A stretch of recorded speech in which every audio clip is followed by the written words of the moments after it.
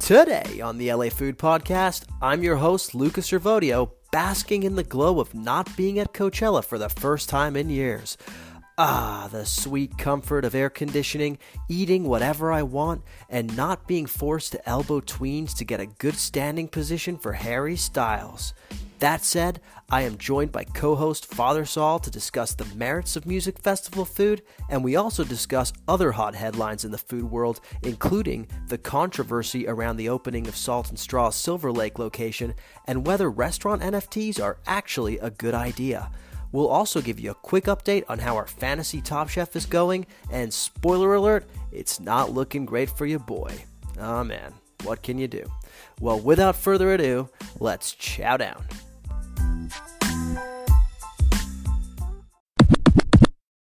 It's another week on the LA Food Pod, and we have our recurring guest here, our co-host, our favorite co-host. It's Father Sal, the artist formerly known as Cousin Saul. Saul, how you doing today? I'm doing well, man. I appreciate the promotion to father. I feel like it's only right, given my role in your wedding and general life. Yeah, no, man, Yeah, it feels good. It feels good to be here. the father I never had, truly. Well, welcome to LA. Not a lot of people know this, but you don't actually live in LA, which makes you uniquely qualified to be the co-host of an LA food podcast. But this recording, you actually happen to be in LA. How are you? How are you liking our city of Oh angels? man, I am just so happy to be back here, man. It's such a beautiful, magical place. The sun is out, the vibes are right, and it is too funny, especially being here for the first time recording a podcast with you, that I live in Seattle and co-host in quotes, the LA Food Pod. I had a friend text me last night like, "Oh, I'm going to this great LA restaurant. It's called Horses in Hollywood," and I'm like, "Never even heard of that." And they were like, "Luca should fire you." And I was like, "I don't know. I did not think so, Yeah, man." I uh I look, we'll scrub that part out of the podcast because we don't want our listeners hearing that.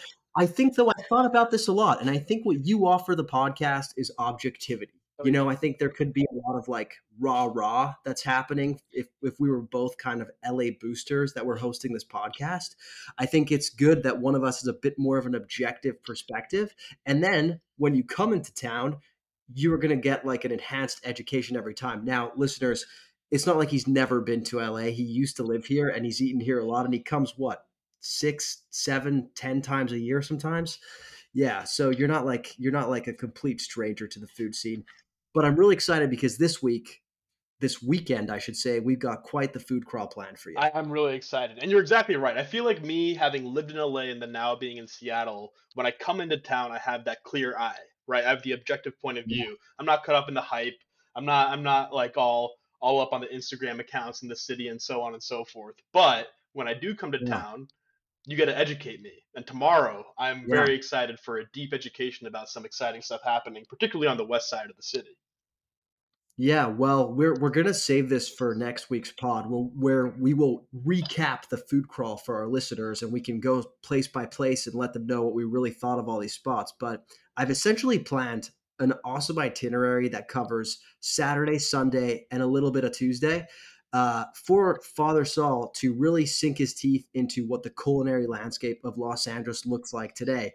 We're gonna be starting on the west side and working our way back east on Saturday. Mm. And then on Sunday, we're basically just hitting up a couple new hotspots. And on Tuesday, we're hitting up what I think is the quintessential experience for Los Angeles culinary luminaries right now. I'm not going to say what it is. I'm not going to say what it is. We'll keep it as a surprise. But needless to say, listener, you're in for a treat next week when we recap. My question for you, Saul, is are you stocked up on Tums? I actually literally am. I landed with a little bit of heartburn and picked it up. I'm going to show you right now. Got a whole stack. Got a whole stack right here. My body is ready. If my body isn't ready, my supplements are ready. I can't wait, man. Let's see what the city Yeah, has going yeah. on.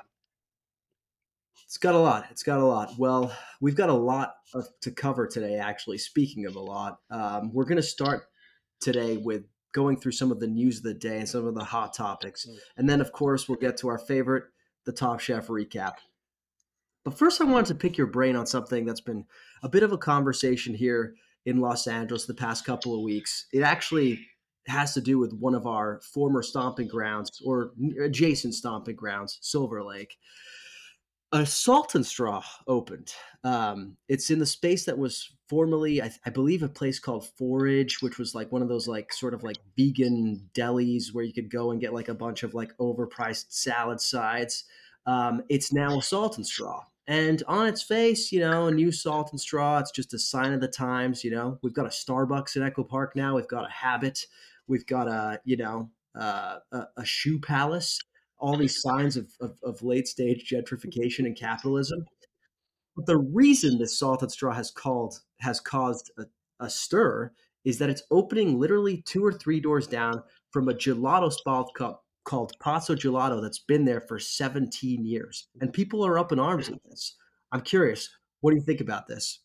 It's exactly like you said, man. Late stage gentrification, and I think it's sad to see because a question you posed to me was, is the eventual victory of Salt and Straw inevitable? I think the answer Hmm. might be yes, man. And it's like a this is a sign of the Santa Monification of Silver Lake and Echo Park, as you alluded to. And I think it's sad to see. Now, my hope is that you know longtime residents, neighborhood stalwarts will continue to um, uh, patronize Pazzo Gelato and keep it going.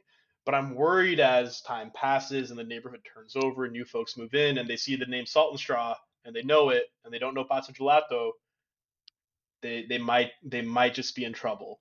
The local neighborhood spot, and that's a shame to see, man. It's a shame to see, and I'm concerned about them.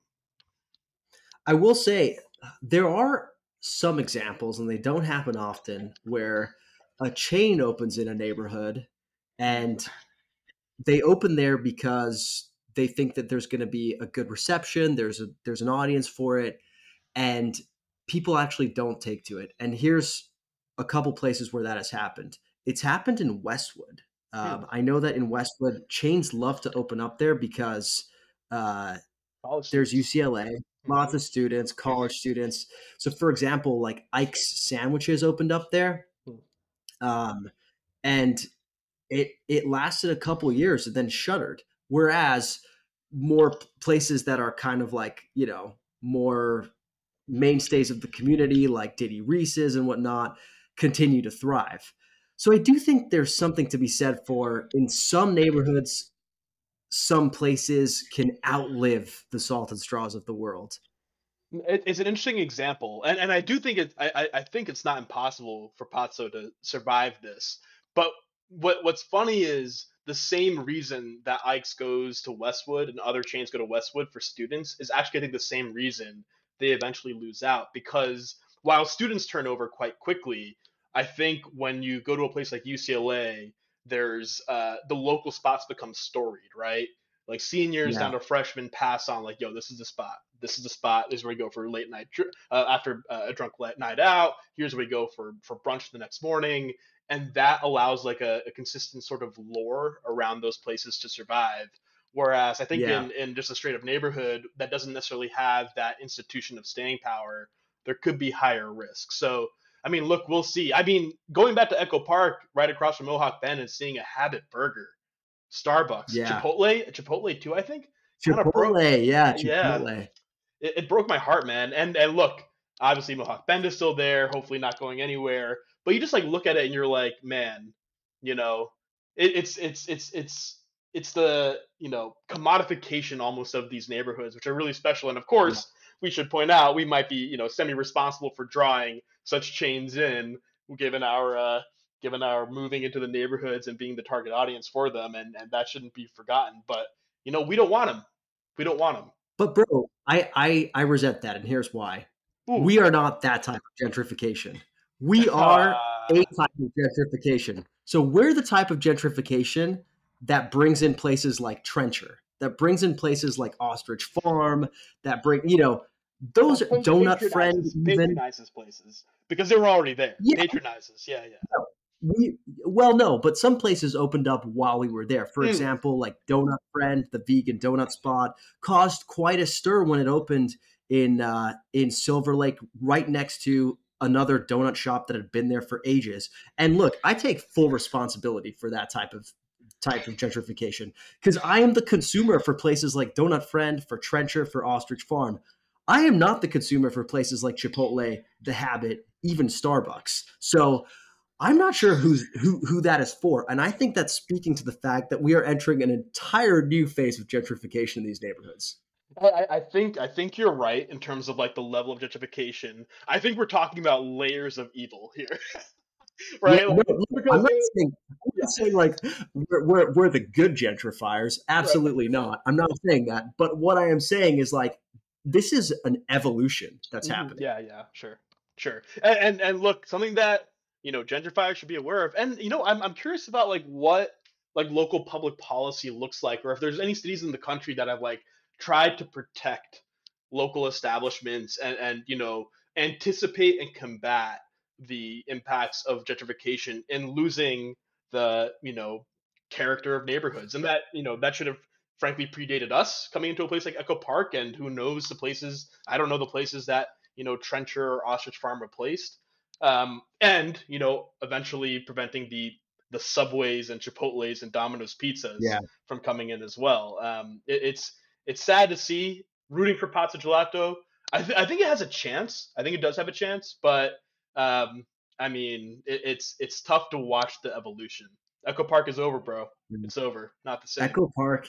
No, look, Echo Park is forever. Let's be honest. And these things come in, like we will see the Starbucks open there now, and then Echo Park won't be cool anymore, and it'll be too like Santa Monica-fied, Sure. and it'll come back around one day and be cool again. But there's still things that are cool about it. For example, there are constantly new concepts opening up at Button Mash. One of which we're going to check out this Sunday. Another thing is like there's pop-ups happening around the lake all the time. Mm. It's not all Starbucks, but certainly it's just change. It's Yeah, just change. yeah, yeah. Hate change. Hate Yeah, change. I hate change. I hate change. Not in my backyard.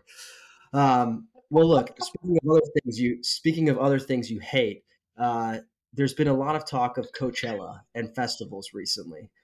It's Uh-huh. festival season.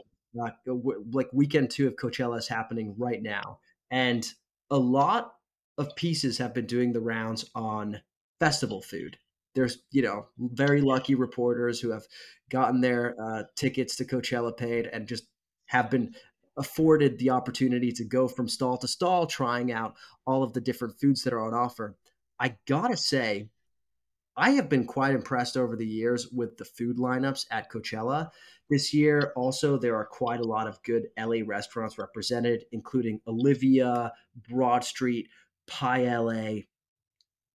But that said, I still think we need to ask ourselves the question: is food at festivals like Coachella a scam? Well, I have never been to a music festival somehow, shockingly, and and therefore I don't know the price of these foods, Okay, but well, I'm think gonna of it assume like they're this. quite high. Yeah.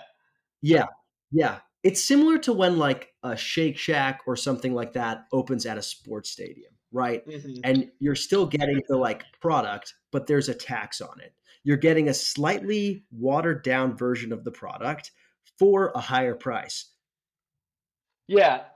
I mean, so look, in the way that airport food or stadium food might be a quote unquote scam, sure, you'll be price gouged to some extent. But beyond that, no, I don't think it's like a scam, the food. Of course, it's really good restaurants. I'm sure they're doing a good job. They got to serve a lot of people, sure, and that there's like, quality trade-offs, I'm sure, that come with that. And of course, you're far away from the actual brick and mortar of the restaurant. But no, I would be willing to bet if we were at Coachella right now, we'd be pretty happy with the food offerings. I'll certainly say my personal opinion again, an uninformed one, having never been to a music festival. I gotta imagine the food is less watered down than the music. I do not understand standing in a crowded field in the middle of the day with a stage, 200 yards away, being like, "I love this." No, that doesn't make sense. Go to Coachella for the food. Is my take. Go Coachella the food That's festival. because That's what it is. I think that's just because you've never had the opportunity to go to a festival where Michelle Branch was headlining. Maybe you'd feel differently then. Probably. No, but I look. That's actually an opinion that I think is a valid one, which is I think in some ways the food at Coachella is just as much a reason to go as is the music these days. Hmm. Like truly, they do Hmm. such an incredible job of curating the food offerings. And even though you're paying that Coachella tax, and I gotta say, quality wise, the food isn't quite as good as it is when you're usually getting it at the establishment. Of course. It's really fun to be able to go from like one stall that is of a place in Malibu to another stall of a place that's in Koreatown Yeah. to another stall of a place that's in South LA and do it all within like a relatively contained radius. That's a pretty cool experience. That's a pretty cool sounding experience. And if the organizers of Coachella had their stuff together, maybe they would have invited the premier LA food pod to come review their options and their organizing Yeah. efforts. But maybe some other folks are taking advantage of such an opportunity. We'll have to see. Who knows? Who knows? We're for sale, everyone. We are for sale. I will say, I think something that Coachella should do is because the annoying thing is you pay a ticket to get in, and then you have to pay for all this food. And as I mentioned, it's Mm, more expensive. mm. They should have a package for foodies where they maybe you pay like 100 extra bucks on your ticket, but you get food and drink vouchers with it because then you get a whole crowd of people who are gonna pay that because I'm telling you, there's a bunch of people like me who are just as excited for the food at this thing as they are for the music.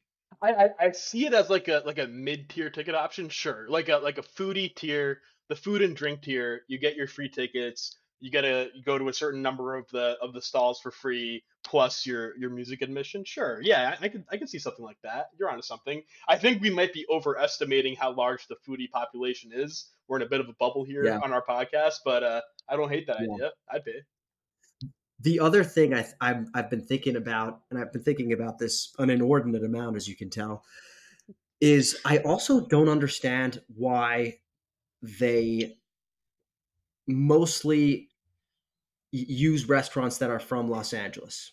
And look, I mean, I do get it. I do get it. Like on a logistical level, easier to ship out 2 hours down the 10 than it is to like fly from somewhere else.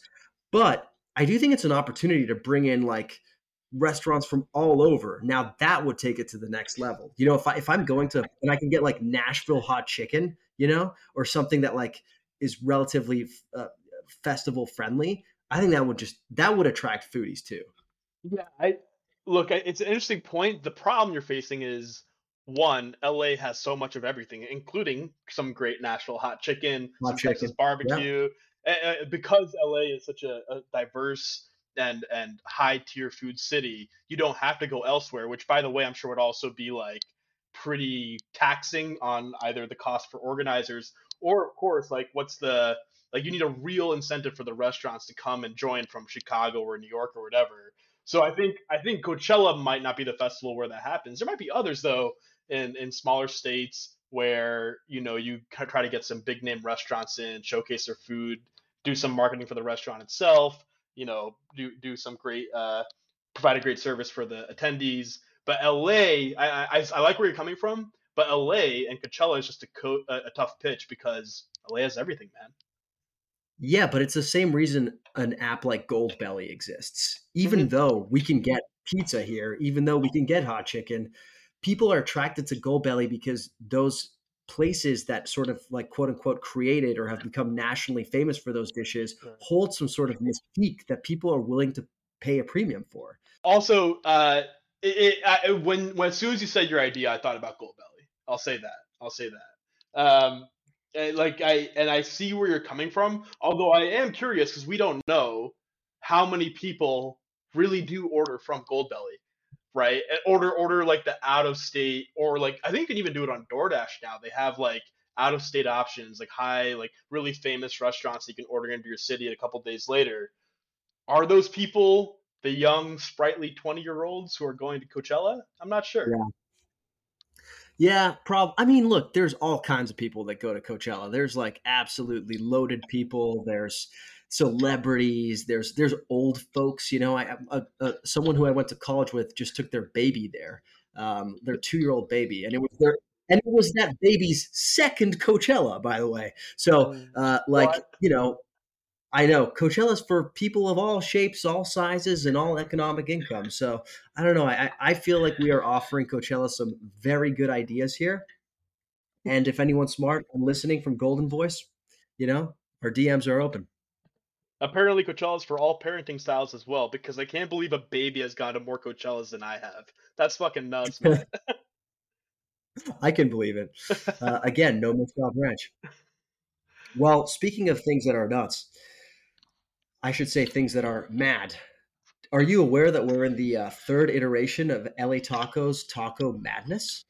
I am now, and I have voted. Okay, this is interesting. So today we are in round four, I believe, which is the Mhm. Sweet 16. And for those who don't know at home, this is like a March Madness style competition that I'm pretty sure was originally launched during March Madness, but has now slipped to being in April/May, where LA Taco basically picks, I think, 32 or 64 or something of the best taquerias around Los Angeles and pits them against each other in like a bracket style competition, which people vote. The voters come out and they say, I want this person, this taqueria over this taqueria. They seed each taqueria, which is also interesting. Like Via's Tacos is a number one seed versus Tacos Los Palomos, and Winnetka, one of my favorite places, is a number 15 seed. So you get all these like upsets and whatnot. But some pretty interesting things are at play here. First of all, the first two iterations have been won by Via's Taco of Highland Park. Um, it's really one of the things that helped put Vias on the map. And what I mean by that is they were getting great press and they're obviously like very good in their own right. But the sort of like social media swell that happened around voting for Via's Tacos for LA Tacos Taco Badness, I think really helped like put them on the map in terms of like showing people how beloved they are, like how much people are rallying for them, and sort of creating this like need for people to get to Highland Park and really try these tacos. And so they're vying for a three-peat. They're in the Sweet 16. I believe they're up against LA Classic Los Cinco Puntos right now. It'll be really interesting to see how that one goes down. But the other thing that happens with this is you also get major upsets, right? You get like juggernauts that are quickly eliminated because maybe their followers just aren't as like, gung ho about going out and trying to vote for them. So my question for you, Saul, is something like this, which is a popular vote, just a popularity contest? And if so, does that mean we care more or less? Because there's an argument to be made both ways, if you ask me. So it's it. So it is, of course, a popularity contest. But what makes it interesting is that I think an outlet like LA Taco putting this out helps us. Like it essentially is, it's a survey, right? And Hmm. like the people who are writing at LA Taco, writing at LA Times, LA Eater may not know what the ground is feeling around something like a great taco spot. So what this competition allows is for some popular options that may not have hit the radar yet, like Via's Tacos back in the day, to percolate up. And right now there's a 13 versus 10 seed matchup between Taco Nazo and Avenue 26. I'm guessing Taco Hmm. Nazo, for me personally, I'm not familiar with Taco Nazo. We've had Avenue 26 before. I'm not familiar. And like 13 seed in a 64 seed taco countdown percolating up, that's really interesting and cool to see. Yeah. So I think it's significant that way. What it made me think though also is going back to our very first episode of this podcast and thinking about food awards. And we were talking about like, what it means for a certain number of critics or certain number of outlets to have so much sway over the industry. What if someone like an Eater or Infatuation did like an awards list, but in the style of like the NBA All Stars, right? Who are chosen based on Mhm. both fan vote by some percentage, plus like media slash quote unquote reviewer vote, plus vote like coaches vote, right? There's like some combination of those which indicate who becomes an all star. I think fans have like starting lineup, sway and so on and so forth. But like, what if there's a food countdown in a specific city where it was like, okay, we're going to survey the population. That counts for 25% of the vote or 33% of the vote. Then we're going to survey reviewers or gather and accumulate their takes, 33% of the vote. And then restaurant owners, other chefs and restaurateurs, they vote. That's 33%.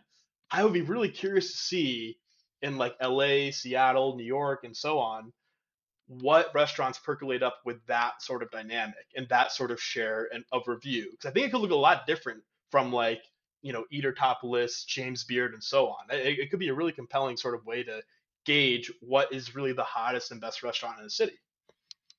I really like that. I think that there's a case to be made that something like LA's taco, like the Taco Madness, has a very unique value in exactly for the reasons you were saying, like in terms of like elevating places that maybe don't have the biggest shine right now, but that there's like a loyal following of, and it gives them a platform, right? In a way that traditional awards do not, because those traditional awards always tend to start from places that already are receiving some sort of accolades, right? So I think combining the two is a really interesting way to sort of solve for that. And I love the inclusion of people in the industry. I remember, having spoken with folks who have thought a lot about how the James Beard Awards are awarded. One criticism that's often levied against something like the James Beard Awards is that it's always like from the outside in. It's not a lot of like people who are in it, or that's at least some of the feeling, right? The feeling is that like it's not really representative of perhaps how the actual industry itself feels. Mm-hmm. It's people who watch the industry telling the industry, hey, here's who deserves the awards. Mm-hmm. It's interesting to include their votes in it as well. So this is like, creating like the ultimate tripod of like how an award should be given. So I'm into that. No, I fully agree. I think it's like a really interesting, like The Athletic, for example, does a blind survey of NBA players each year and how they feel on some interesting questions like, who's the coach you'd most want to play for, or who's the Mm-hmm. like most intimidating player in the league. And to build on this idea, which I think is a, by the way, brilliant one, and it's definitely going to get stolen, of doing some food award show that combines these three elements. It would also be interesting if someone is not doing this already, I should say, to like survey, I don't know, survey all the James Beard Award nominees and semifinalists, or shit, survey as many restaurateurs and chefs will participate in a particular Yeah. jurisdiction. Like, hey, who do you think's the best out there? Who do you think is like doing the most innovative stuff out there? Because I bet those folks who are doing the work, the chefs and the cooks and whoever are doing the work in the industry, know some stuff that we don't. And it'd be a really cool Mhm. thing to follow. And I'd be super down to like go check out the top 3 most innovative restaurants as voted on by the chefs of LA. I bet that'd be Yeah. pretty cool. The LA Chef Awards, that would be dope. Yo, I would love that. Yo, so who do you think who do you got for Taco Madness? Via's Tacos is so strong, man. I was actually looking at the results right now in front of me, and they're fucking crushing yet again. It'd be really interesting to see an upset. Notice, I mean, I love Via's. We had Via's together, and I love them, but I would be curious to see if anyone takes the lead. But right now, it just seems like they're running away with it. They are against actually Tacos y Birria La Única and up 76 to 24%, like crushing, and that's like Yeah, a but really strong contender. I think Tacos y Birria La Única is a little overrated personally, so Ooh, I'm not entirely spicy. I'm not entirely surprised by that. Look, I think the problem is there's a lot of birria in Los Angeles, so the sort Sure. of like birria vote is split. You know what I mean? Yeah. Like you're going to have people who are fans of other birria places who will never vote for La Única. So to me, that's not entirely surprising. I'm really interested to see what happens when Via's Tacos comes up against another sort of like darling. And it Yeah. seems like Taco Nazo could be Yeah. making a run here. I'm looking at Like Tacos they Nazo. Yep. based on the amount of votes they've gotten in each round, it seems like they've got a groundswell. And I'm just interested to see what happens when they're pitted head to head, if it happens. I mean, Tacos Nazo's already knocked off the number one seed in Sonora Town, which I think is significant. Sonora Town is popular. It's in downtown LA. A lot of young yuppies probably reading LA Taco are voting, and the fact that Taco Nazo knocked it off is significant. They're definitely the Cinderella story of this year's LA Taco Madness. That's nuts because Sonora Town made it to the final last year, and I want to say the year before as well. Mm. Definitely last year they were in the final. So for them to be knocked off by like newcomer Nazo, that's news, man. That's I'm surprised we didn't see this on CNN personally. Well, I will be following this with attention, and I may even try to integrate some of these taco places into our food crawl this weekend, depending on how many Tums we've both consumed at any given point. But look, I want to stay on the topic of awards because there's another award that came down this week that I found particularly interesting, and that is the world's best female chef award 2023 from the world's 50 best was awarded to Elena Regadas of Rosetta in Mexico City. Mhm. Now, it's not a Los Angeles person that won this, but we're going to cover it anyways because let's face it, Mexico City is our sister city here, man. It's we love it. It's got everything. It's the best food city in the world except for Los Angeles, so it makes sense to talk about it. Um, the really interesting thing here is, yes, Rosetta is an incredible restaurant. Panaderia Rosetta is an incredible bakery. Absolutely love it. But I saw quite a bit of social media chatter coming on about the fact that some people believe that we should not be celebrating Chef Regatas because she has been accused, or her restaurant, I should say, has been accused of things like wage theft, labor disputes, et cetera, et cetera. Now, this struck me as particularly interesting because on its face, you hear of something like that and you're like, yeah, of course that person should be out of the running for this kind of an award. However, I did a little bit more digging and it seems like in general, wage theft is just a massive issue for restaurant workers, like regardless of the restaurant group. It's very easy systemically for restaurant groups to engage in these practices, sometimes wittingly and sometimes just because that's the way things have been done in the industry forever. I mean, I saw a report that said something like US workers lose as much as 50 billion a year due to wage theft, which is a massive amount. So this is clearly bigger than Rosetta. It's clearly bigger than Elena Regatas. But I'm curious for you what you think. Should something like this eliminate her from being considered for such an award, or should we just not be celebrating it as loud? No, it should eliminate her. And Rosetta was the very first restaurant I ate at Mexico City. You made the reservation our very first night there in town. An amazing experience for me. And like you said, love the whole neighborhood, love the Rosetta complex. But wage theft is a legitimate problem in the restaurant industry. It's a really bad practice, and by rewarding restaurateurs who engage in it, I think it normalizes it and obviously like rewards that behavior. And I don't think we should do that.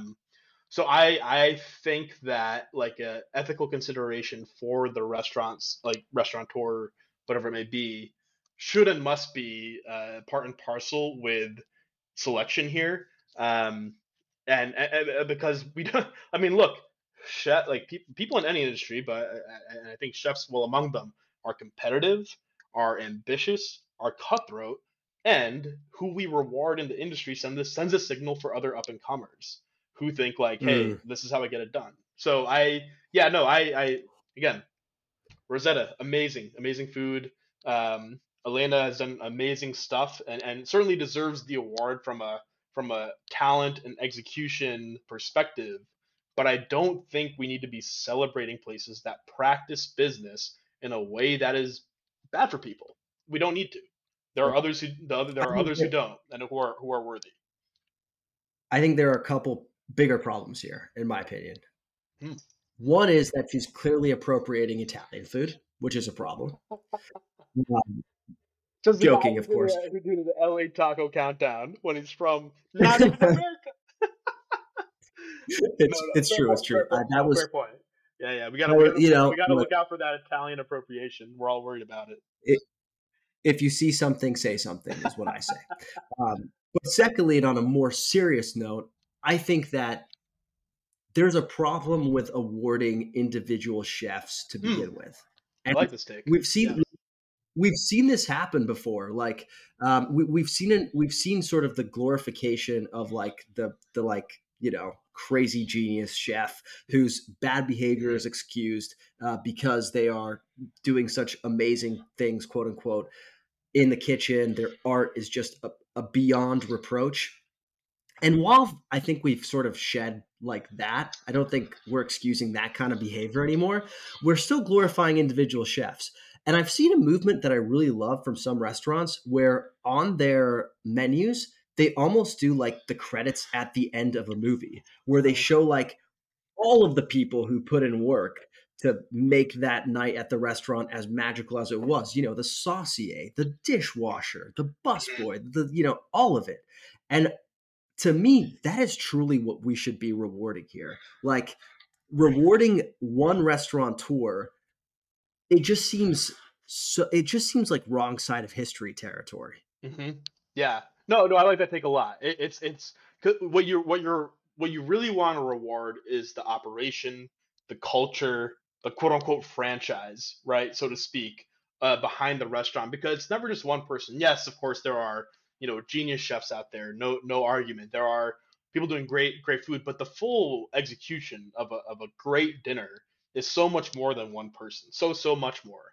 And I do think the consideration of the full operation, so to speak, as you're saying, would preclude practices like wage theft and other harmful Yeah, practices, sexual harassment, whatever it may be.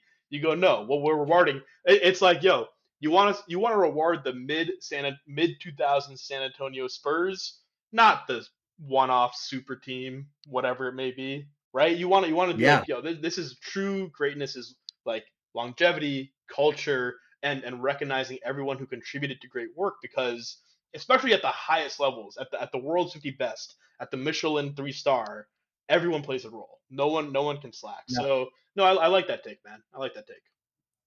And look, that's actually really a really good point, the sports factor, because in sports, we don't get an opportunity to do this, right? Hmm. Because ultimately, like, even if you have shitty practices as an organization, like Manchester City, right? Like their financial practices are obviously questionable. The way they've gotten their money are questionable. But we don't really get to award other teams because if they've been able to assemble the best team, they're just going to win the most matches and win the league.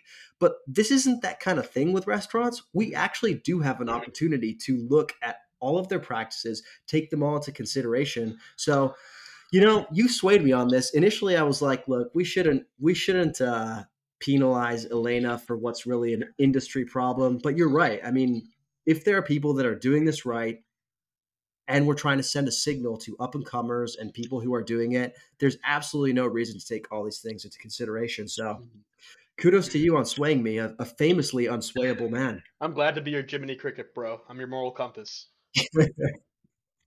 Well, you also swayed me into adding the last thing on our agenda of this section to the agenda, and that's something called Blackbird. So Blackbird is a new restaurant NFT platform which was started by the founder of Resi. I think he also had a hand in starting Eater, Hmm. actually. Yep. I didn't even want to talk about this because this sounded like a combination of bad ideas. It sounded like basically Punch Cards meets Foursquare meets Movie Pass. It's basically like, will you break down what this is and why you think there's an argument for this? Yeah, so I'm going to take a step back. And first of all, shout out to Isa, who put restaurant NFTs really on my radar, because my reaction to a headline like this initially would have been exactly like yours. And I'm not saying your reaction is incorrect, specifically to the idea of Blackbird, which seems to be some kind of NFT loyalty program sort of thing where people can buy in and get rewards more they visit a restaurant. And that's based on a cursory reading of this Eater article. But Yeah, like it's the way I understand it works is the way I understand it works is you download it on your phone or you buy the NFT or something of the restaurant, and then every time you're at the restaurant, you tap it on a sticker or something, and each time you go, you accrue like more points, which gets you access to exclusive offers like premier reservations, like off the menu dishes, things that they say are reserved only for friends and family, Hmm. typically. Yeah, which look here's the general thing, right? NFTs initially and as of today and continually as a concept scoffed at, right? You're bored ape shit, stupid, nonsense. And the question is here's but really it's like okay, well here's this technology that allows like uh, clear confirmed ownership over particular anything, sort of like a table at a restaurant, for example, and we can confirm that using this using this digital blockchain and always make sure that there's clear ownership over time. The question is essentially is there utilization for that in a more kind of productive and real way than owning a stupid little GIF, right? And when I had a conversation with so I had dinner with Eyes in Seattle a couple, I think it might be months ago now, and I raised restaurant NFTs as something to scoff at, and she, being a more enlightened and intellectual Smarter. person, smarter, yeah, just fundamentally smarter person than I, was like, well, no, here, look, and she laid out a couple of use cases. Blackbird was, by the way, this Blackbird loyalty program was not one of the use cases she discussed, but I think it's an interesting one, right? As long as, and here's the key, there is value going back to the restaurant. So the case study Isa used was, hey, so for example, if a restaurant like the French Laundry, but it could be anything, Bestia, sold a table reservation, a standing table as an NFT. We buy it, right? We pay XX for a standing reservation at said table at Bestia. They get paid whatever the value is, which should be quite a lot, for that table in perpetuity. And if we are not using the table and we sell it on, my understanding, my basic novice understanding is that there's a function where dollars can go back to the restaurant for that selling on. So, for example, if you make a reservation on Eater and then you bail, the restaurant's kind of fucked. They held the table Yeah. for someone who never showed up and they're done. If it's a quote unquote NFT that someone has one, first of all, paid for already and then sold on or passed on to someone else, they've gotten, first of all, the upfront payment for that table, whatever the value may be, and can continue to get value as the NFT is quote unquote sold down the line. And there are various other value things that come with it. Tom Colicchio has actually experimented with restaurant NFTs a little bit. He went down the sort of GIF road with something called like Shifty, which looked a little silly. But my point here in general, and we don't have to go too deep on this, is that I keep an eye on this idea of quote unquote NFTs or confirmed ownership in the restaurant space. I think there will be some kind of role to play for where restaurants can gather value from the technology. Maybe I remain a heavy skeptic, but I saw this headline and I was like, I think a lot of people are going to laugh at this, but I don't think it's nothing. I don't think it's nothing. I think the only value it has right now is that it eliminates the need to have a bunch of annoying physical punch cards in your wallet that take up space and you're never going to use again. And that is Well, the only value to the consumer. Well, Because it isn't the only value because, as you said, the way the program works is that you can build up sort of credit over time to become a friend and family level member at a restaurant, which I don't know. Can you just do that organically? Maybe if you have a really good relationship, bro, but otherwise, I don't know. that has a expiration stamp on it, and here's why. When everybody starts doing this Sure. and everybody is getting these quote unquote exclusive offers, they're no longer exclusive. They're just the fucking offer. And then Well, it loses its appeal. although where I would pause there is part of the value or the way the market for an NFT like this would work is not everyone can access it, which is kind of shitty in its own way, and like I have my qualms about it. But I believe there would only be a certain number of, for example, slots sold on an app like Blackbird to enter. So it could not be everyone. It would only be the people who were So capable it's of like, buying yeah, in, which is like, look, this means it's immediately like an elitist, exclusive, 1% activity. But and I like whatever we'll side eye at that. But as long as it's bringing value back to the restaurant, right? I won't dismiss it out of hand. Is all I'll say. is it? Could you think of this like non-voting shareholders? Ah. I don't know if I would go quite that far. It's it. I'm not sure. I'm not sure. I'm not sure I would go that far because that suggests that the participants have some ability to dictate decisions by the restaurant. Which I mean, as of now, the restaurant could eventually offer, right? I mean, they could say, hey, if you are part of our loyalty program and hit this level, via participating as one of these NFT slots, then you get some level of essentially whatever non-voting or Yeah. whatever, like some level of influence here. But it would be up to the restaurant to decide essentially what their offering is to those who participate. Yeah, I don't think it's Yeah. nothing. I That's mean, all I'll say.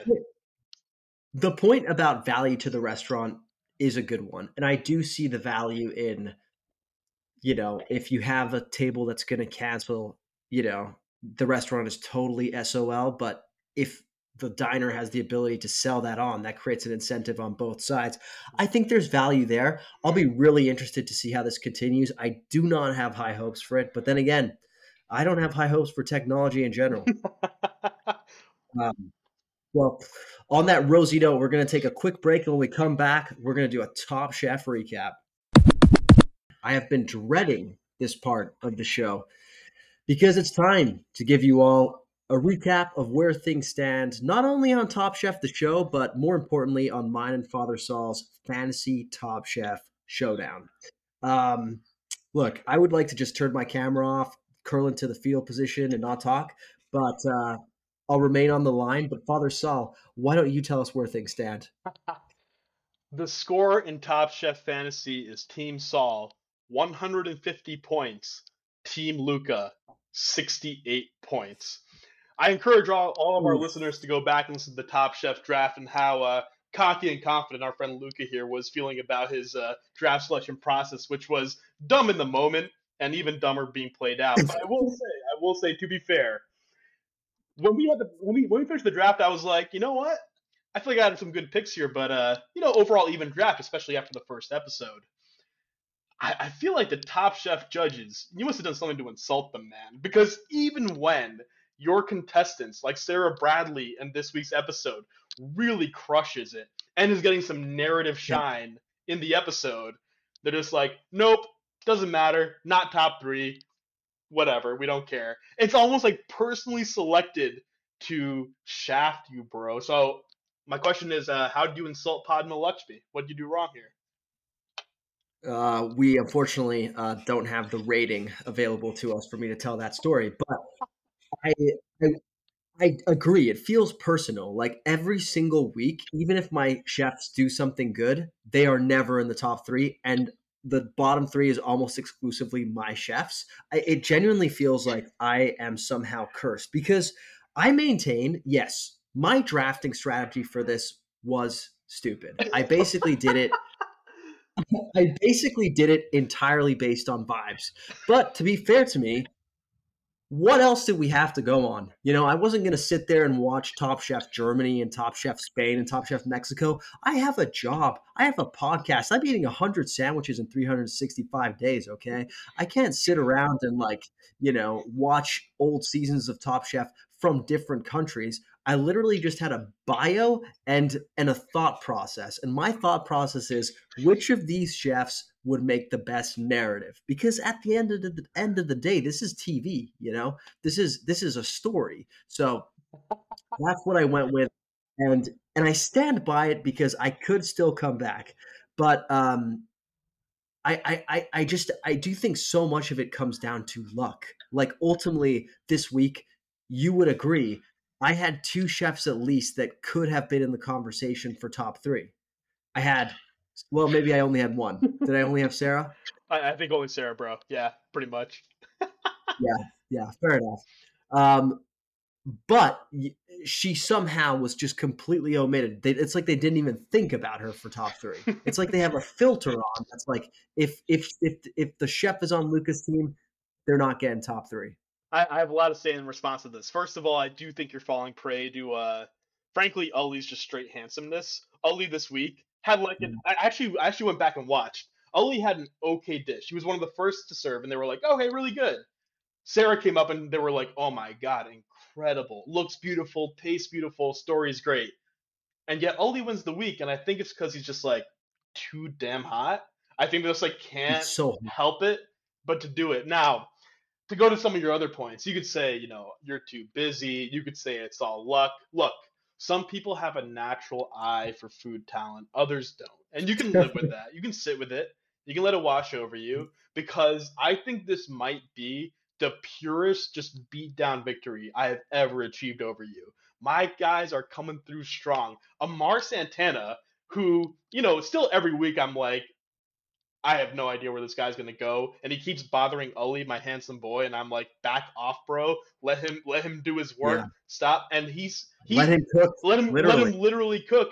Amar is, I think, one of the top three highest vote getters of the season. Actually, he's number four, right behind Buddha, my number one overall pick. It's a really now to take a step back. Fantasy Top Chef, you're getting beat down. You are technically not dead because if Sarah were to say run the table and win, and I get some eliminations, which remember, every elimination is -5. It closes the gap. If Yeah. Sarah goes on a run, I know. yeah. Yeah. And for context, Luca has not had a contestant who has won the week the entire season. Every single Have I winner, not? you have not. Every single week, we are Wow. 7 weeks in, you have no winners. It's real trash, bro. Like even like statistically, Yeah. that just shouldn't No, happen. no, no. This is as if you know how people pick like the perfect bracket in March Madness? This is like if you pick the perfectly incorrect bracket somehow, like one in a million opportunity. Um, I mean, honestly, you'd think I'm tanking for a better draft pick next year. I mean, we'll give it to you, man. I'll give you the first two next year. I'll spot you. I'm feeling cocky right now. Wow. Now, Yeah. I, oh, yeah, go ahead. I do think you have had some huge strokes of luck. Like the fact that Amar is performing to the level he is, nobody saw this coming. Oh, I didn't see it Not coming. even Amar. Not Not even Amar um, saw this coming. Amar is shocked by how he's doing. I have to imagine. And yeah, the funniest thing, not only are you almost being like specifically targeted by the judges, but the editors are like toying with you, bro. Editors, Because they really, I think editors, editors, editors are fucking with me, man. because every week, and look, credit to them because they make it a really compelling show, but they seem to tee it up where you're like, oh, I know who's getting eliminated, or I know who's winning. And I mean, a couple Yeah, times it's been one of your chefs who's not getting eliminated or is winning. And they've really like teed it up the whole episode, and they like right before the decision is told, it's like, okay, I know what's gonna happen. Literally, this happened yesterday, where I was like, oh, I know yeah. exactly who's going home. Bait and switch. I'm like, oh shit, Bait and Dale's switch. going home. I did not see that coming. Yeah. No, it's true. I mean, it was going to be one of mine regardless. We just thought we had gotten rid of Victoire Yeah, that's finally. right. That's right. Um, ugh, I mean, truthfully, like I don't know how I picked such a horrific team, but I also think are the chefs worse this season somehow? Like No, are no. they always this bad? Dude, no, your chefs are bad. This is the strongest Top Chef season maybe ever in competition with Top Chef Portland, I think. But I do think this is the strongest top to bottom, probably. I think Top Chef Portland gives it No, I don't gives it think a run so. for its money. I don't think so. So sometimes in a lot of seasons, you always have those episodes where like Tom and Padma and Gail sit around a table and are like, "Oh, I can't believe we're going to have to eliminate somebody this Yeah. week. All the dishes have been immaculate. Mhm. They've all been so good." And then they go off and eliminate somebody anyways because they have to. But this season, it feels like every single week There's the there weak is link. some enormous Yeah. blunder by someone who is most likely on my Yeah. team. And like so overall, it feels like the quality is lower. It's definitely not lower. Like the quality of this season is higher than last season in Houston. I do think Top Chef Portland season 18 is a standout, in part because COVID meant that they were able to draw a lot more executive chefs who had sadly lost their restaurants, right, and had frankly the free time and incentive to get onto Top Chef. I remember Top Chef Portland in particular, maybe Top Chef All Stars LA as well, being two seasons where they were like, damn, this is really hard. I think this week of Top Chef season 20 was the first one where they were like, all the food was really good. They were like, oh, they pointed out this week in particular, like, this is a strong kind of top to bottom. Now, they might have been exaggerating because I do think both Victoire and Dale were kind of pretty weak. I think though, from maybe here on or a week or two on, the finalists for this season are going to be maybe the strongest top end. Ali Charbel, Buddha, Nicole, Sarah Bradley. even Gabri, man, Gabri's been kind of killing it the last couple weeks. Like, I think the top end, anything can happen. And I honestly, God, don't know who's ultimately going to win. Ali has the most overall points for our system this season, but and he's just so damn beautiful. They might just not even notice the food they're eating and just like stare into his eyes. But I don't know who comes out on top here necessarily. Well, gun to the head, you have to pick somebody. Who do you pick? I'm gonna quote my favorite podcaster, Chris Ryan, and say you got to treat Buddha like the mid-aughts Spurs a little bit. I think Buddha is the choice until he drops it. Now he's been a little wobbly, to be clear. Like he's been a little off. But I think he's the This choice until proven differently. this mold fetish Yeah. is getting out of hand. Buddha brought with him to London $1,000 worth of molds. What the hell? What the hell is that? I mean, I'm so curious of all the shapes he has. So far, he's pulled out a banana. He's pulled out a skull. What else has he pulled I, out? I think he's on a. Has he done a hand? I feel like he's done a hand or something A before. hand. Yeah, Yes, it was this episode. In this episode, he did the skull in the quickfire and the hand that's in right, the elimination challenge. dude. This is Too many. getting out of It's hand, way out of literally. hand. It's kind of out of nowhere. What was he? Because also, let's also recognize like doing a mole is not like it does not equate doing a creative thing. I'm sure it does help with presentation, but like if you just stick a food in a mold, you're not like being creative. You're just literally doing No, paint by the numbers, doing a mold. $1,000 worth of mold. It's a full sexual kink. It yeah, can't be anything else. Like he's gonna use yeah. 4 molds this season, and he's gonna sleep with the other fucking 87 or however many he brought. Look, man, it's a long shooting schedule. Whatever gets you Nights can through get it. lonely, so whatever gets you through it, dude. Okay, so unbiased pick. Who crashes out next? It's got to be Big Far. It's got to be. I mean, she's in the realm of Sylvia. And by the way, I gotta say to your talent question, I think something that's I would almost compare this versus a Top Chef America season to like the World Cup versus the Champions League, Mm, right? Because they're doing yeah, an international competition. Look, I don't know the talent pool at Top Chef Portland, but Sylvia was at the top of it, right? And yeah, but that's not good. Here's why. Like in the World Cup, that's a great thing because there are powerhouse countries when it comes to soccer. yeah, They have more money and whatnot. That makes sense that yeah. you're going to bring in a lot of countries that are much more under resourced.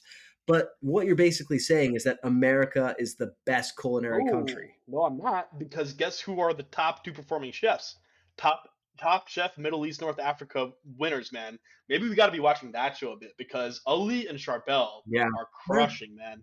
So, but so of course, I would have maybe assumed that Top Chef America, which is also the longest running version of the show and therefore maybe has the most prestige, blah blah blah, would have been top. But I think it's interesting to see where it's like look, Poland just has Robert Lewandowski and no one else, and the talent pool is not shaped by the whatever chef you want in the world.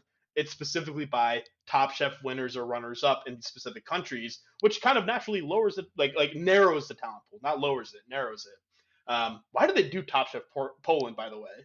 That's such a weird idea. Sylvia Sylvia wishes she was Lewandowski, Yeah, honestly. no, I I recognize mean, that. Yeah, yeah, that is fair. That is fair. Uh, no, it's she's barely Matty Cash. she has the most I'll say eclectic palette of anyone I've seen on Top Chef. Some of the decisions are just insane. But I mean, it's not eclectic. It's all potatoes. It's just how can I make a potato dessert, potato soup, potato for dinner, dude, potato for her breakfast. This her is lemon curd meat pastry muffin thing. What in the world? yeah, By the way, I don't know if you watched The Last Chance Kitchen. She made a sandwich with oh my god, I'm gonna forget. crab. It was crab with like a oh my god, what's it called? The sauce on an eggs Benedict, a hollandaise, I think it was, and she also poured the hollandaise, the sandwich, poured the hollandaise over the sandwich, and oh my god, the best part, she put the sandwich in a brioche bun, but for I don't even know what reason, flipped the brioche bun upside down. So the crust of the brioche, like the hard crust, was facing downwards into the sandwich, and the cut part was facing up. And it was like, what are we looking at? They literally Tom and Pat were like, make a sandwich, and they both. But Tom didn't do a great job either. They both were like the most like it was the funniest, weirdest thing I've ever Do seen. you think she just doesn't know? She just doesn't know how bread works. It's do they have bread in Poland? Should we double check? I'm not entirely sure. I don't know. Yeah. Baked potato. All right. Well, I feel like we've covered all of the like England London bases this season. It feels like we've done football. They've went to Tottenham Hotspur Stadium. They did the pub Yeah. crawl. They did like the Queen shit by going to the Queen's grocer. They did like little picnic and tea sandwiches. What are we missing? What kind of challenges do we need to see? Well, it's a good question. What I hope to see, and the thing about London they haven't touched yet, is that as we discussed kind of heading into the season, English food is gross. But but London has some of the best non best international food in the world, right? I gotta see me some Pakistan Indian challenge here. I would love that. Or other Yes. restaurants, like a takeout challenge almost. It was funny. I was listening to Sarah Bradley on a podcast, and they were and the hosts asked, what she thought of the food in England. And she basically was like, I don't know about English food, but some of the best Indian food she's ever had. And I would love for them to Yeah. recognize the South Asian immigrant community and make them kind of work in that direction. We just had Gugun on from as a guest judge. Really, really amazing episode, I gotta say, by the way. Really creative challenges, really, Yeah. really cool kind of pieces of work that the chefs put forward. So the season itself, in terms of like a top chef design, high class. For London and for England, what I gotta see is some diversity. Some diversity now. We've covered the England bases. Yeah. I think it's a great point. I do think that that's one of like the things that England offers. I do think. How long till we get a Yotam Ottolenghi cameo? He's like a big London guy, isn't he? I have literally no idea what you just said. Oh my god, Ottolenghi! You know what Ottolenghi is? I do not. I do not. Hey, look, this Oh is my God. this is the London Food Pod, man. I'm just a guy who lives in Seattle I know. talking about Los Angeles. Don't ask me about London. We're just gonna have to have a corner called like Illiterate Corner with Cousin Saul. All right, bro. Well, as illiterate in food as you may be, you are crushing the Top Chef game. So congratulations to you. But it ain't over till it's over, and we will continue to give our listeners updates. I'm looking forward to it. And look, it is a little scary. This could be like a Warriors down 3-1, or rather up 3-1 situation, come back. It could be a Falcons up on the Patriots 28-3 situation. It's not over, but it's kind of pretty close to over. So we'll look to close it out. It's close. Well, prepare yourself for our food crawl, and we'll be telling the listeners all about it next week. Time's at the ready. Shout out Isa.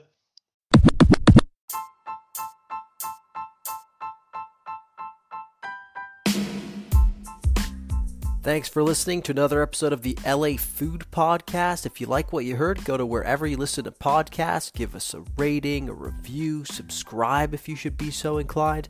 If you're looking for me, you can find me at the LA Countdown on TikTok and Instagram. That's at TheLACOUNTDOWN.